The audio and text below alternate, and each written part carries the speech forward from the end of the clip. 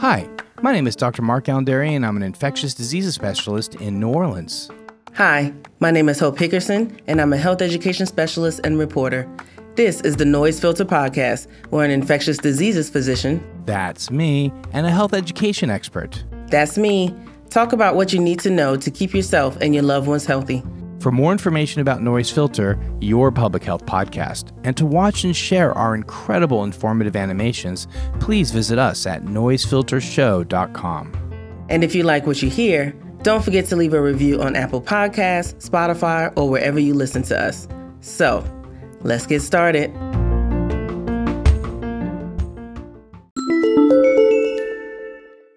COVID-19 and drug-resistant bacterial infections.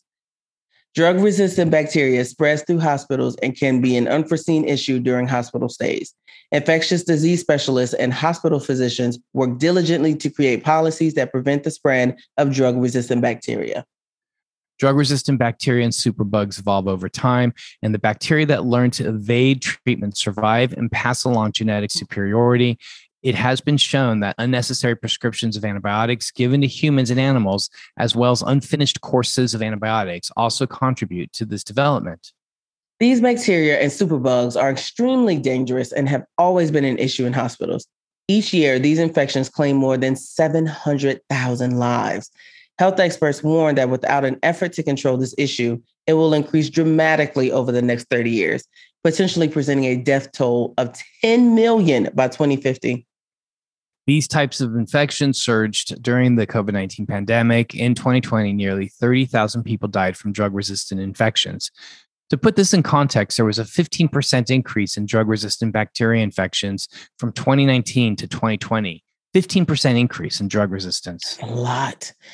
This surge reversed the progress that had been made in reducing these types of infection from years prior. Health officials believe this increase was tied to the high volume and stress in hospitals as healthcare teams were busy trying to treat waves of patients ill with COVID-19.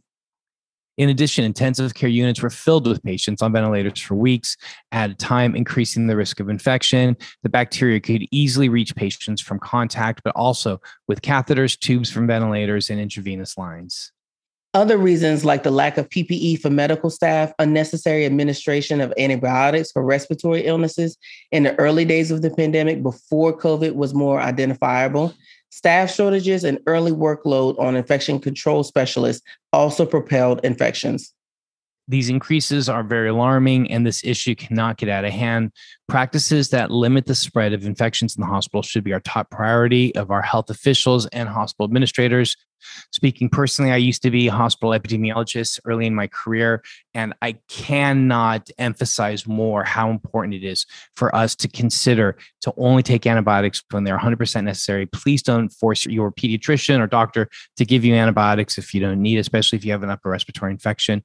Also, pharmaceuticals are not making antibiotics. They focus on using drugs that people are going to take for the rest of their lives, not for a couple of days. So this could be potentially problematic.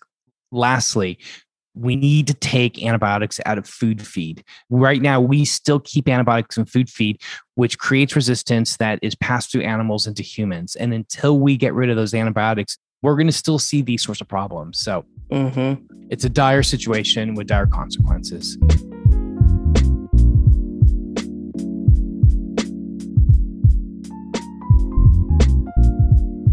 Infants can safely be treated for peanut allergies.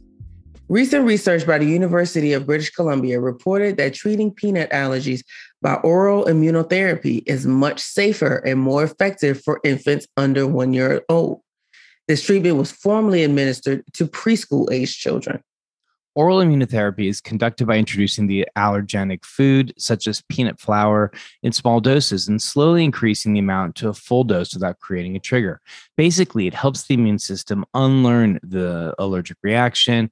With this process, it's recommended that parents continue to give children peanut products occasionally to provide long-term immunity. The study, published in the Journal of Allergy and Clinical Immunology, investigated 69 infants out of 452 children under 5 years old.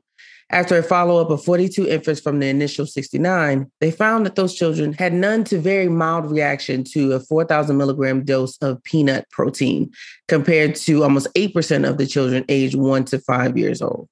One interesting fact is that 30% of infants had a very mild reaction in the initial testing compared to 50% of children aged 1 to 5, according to the clinical doctor of the research. That being said, the author of the study says that it's still safer to have oral immunotherapy for under 5s than it is for school-age children. To prevent peanut allergies, introduce peanut butter or peanut flour to the child at about 6 months. If they develop a reaction, oral immunotherapy is an effective method to help avoid peanut allergies. Be sure to talk to your pediatrician before trying this method.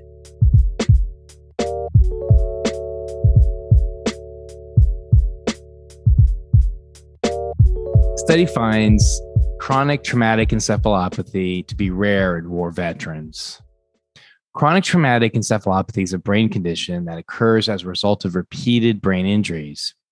People who have chronic traumatic encephalopathy, what we can refer to now as CTE, suffer from symptoms like memory loss, poor impulse control, aggression, depression, anxiety, suicidality, Parkinsonism symptoms, and eventually dementia. CTE is a progressive condition and can only be truly diagnosed after death upon examination and dissection of the human brain. CTE is commonly seen in football players and boxers. These athletes are at a far, far higher risk for CTE than the rest of the population due to the repeated blows to the head they sustain during games, matches, practice, and training.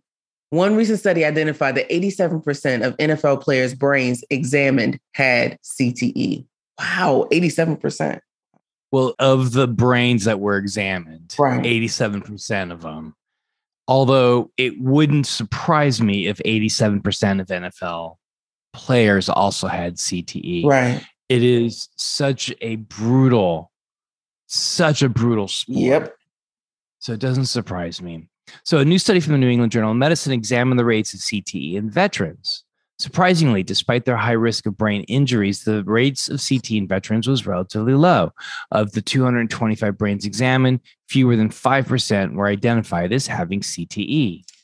The researchers filtered for veterans who had experienced large blasts from being in the vicinity of a bomb detonation. From the 45 people who qualified, there was a 6.7% incident rate of CTE. This sample is very small, but indicates that CTE is far less common than some expected in veterans. Many of the symptoms veterans suffer from overlap with the symptoms of CTE. Doctors are curious to determine if PTSD and suicide in veterans is connected to CTE from brain injuries. One factor of the study was that most of the brains examined were from younger people, and it's possible that CTE could potentially become more apparent in later life. Learning more about the impacts of bomb blasts and other war-related injuries is extremely important for treating veterans. While it seems that bomb blasts do not affect the brain the same way that sports injuries do, this should be studied in further detail to truly understand the overall effects on the brain. This story is just sad to me overall. Yeah, I think if anything, I think what it says to me is that it's repeated blows to the head as opposed to one or two, like being around where a bomb blast may be. So, you boxers and football players, just those repeated blows to the head are ultimately what I think causes the risk for CTE. Thanks for listening to Noise Filter, your public health podcast. Be sure to subscribe to the Noise Filter podcast, follow us on social media, and leave us a review letting us know your favorite part of the show. You can find me, Hope Hickerson, at hopehickerson.com. And you can find me at Dr. Mark Allen Derry or at the Dr. Derry. That's DRDERY. To see and share our amazing animations and find out more information about us, the show, as well as links to our social media, go to noisefiltershow.com. We are grateful to our sponsors, including Access Health Louisiana and the End the Epidemic Initiative, who are working to bring equitable health outcomes to everyone they serve. Hope, any last words? Stay well out there, folks, and continue taking steps to keep yourself and your loved ones healthy. That includes exercise, a good diet, getting adequate sleep, and seeing your healthcare providers regularly. And protect yourself and others by getting the COVID-19 vaccine and booster, wearing a mask, and social distancing wherever possible. Remember, health is a human right.